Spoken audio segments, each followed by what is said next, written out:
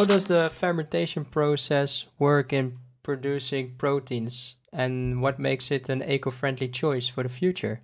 Yeah, that's a good question. So I cannot share all the details, but when you have to make proteins from sugar, you need an aerobic process because without air you cannot produce proteins from sugar. So you have an aerobic process that is different from wine or beer, which is very often anaerobic. So yeah, that's one thing.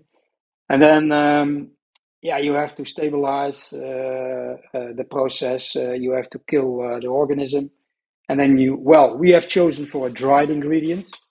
I think Koyan also made a dried powder of his protein. That is a good choice, I think, because then you can ship that stuff around the planet and you have good ambient logistics. Because the logistics, if you have a frozen product, you can also choose to make a wet frozen product, but then you have frozen logistics, which is not so sustainable. To develop a dried ingredient, that was our choice, and I think that I like that very much because that makes the application also very versatile. Because the frozen product like corn has, you can apply in frozen foods like chicken or maybe go to liquids. But um, many food industries are used to using flours as ingredients, and and the rest is mainly toch confidential information and the way we do that fermentation. So you have a nitrogen source, of course. It can be ammonia or urea or nitrate or any inorganic nitrogen source, and then you make proteins.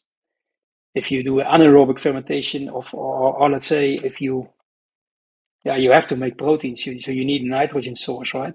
So that's also obvious. Yeah, but we don't put proteins in the fermentation. Like if you make clean meat, then you have to add amino acids.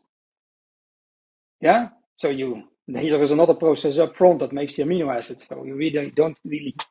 You do, of course, you do produce proteins in the end, but you produce them from amino acids, which is, of course, a completely different system. You cannot compare those two. Yes. And when it comes to the applications of these proteins, both and you mentioned the wet, you mentioned the powder forms, how are they changing the industry? It's like, how are they actually immediate replacement to the ingredients that are being used now? No, because it's not easy. It's not a drop-in substitute, so to speak, because let's say a dried mycoprotein is available only for microtechnologies at this stage, I thought. So it's new, and it makes it for application people a challenge, of course, because then they have to develop new recipes. They can't just, the whole world is always, as I said, it's very conservative. What can I replace? Well, you can maybe replace 2 or 3 ingredients by this ingredient because, it has completely different properties. It brings not only proteins, it also brings dietary fiber, it brings some minerals, it brings not much texture in our case, so you have to texturize it yourselves, but you can process it. So it's a new ingredient. So it is new to everybody, and that is a lot of work to be done. So we have, of course, a kitchen and an application team that works with customers to apply it.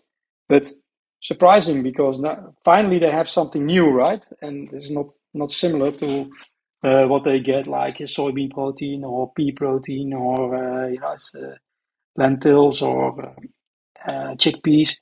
And we have something which is new, and that gives disadvantages and advantages in that processing. You have to change the process much more than normally when you can replace it with somebody else's protein isolate. Or you see, it's really, but the scalability and the availability, the sustainability, we have ticked all those boxes. We have a really low energy use. We have a really low water use.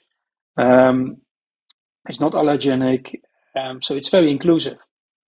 There is no religion that will exclude it. So it's it's an inclusive substitute.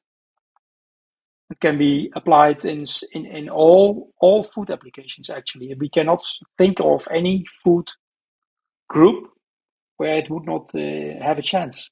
It will not be perfect for all the applications, but for all the food segments. But it's quite an how do you call it, versatile ingredient.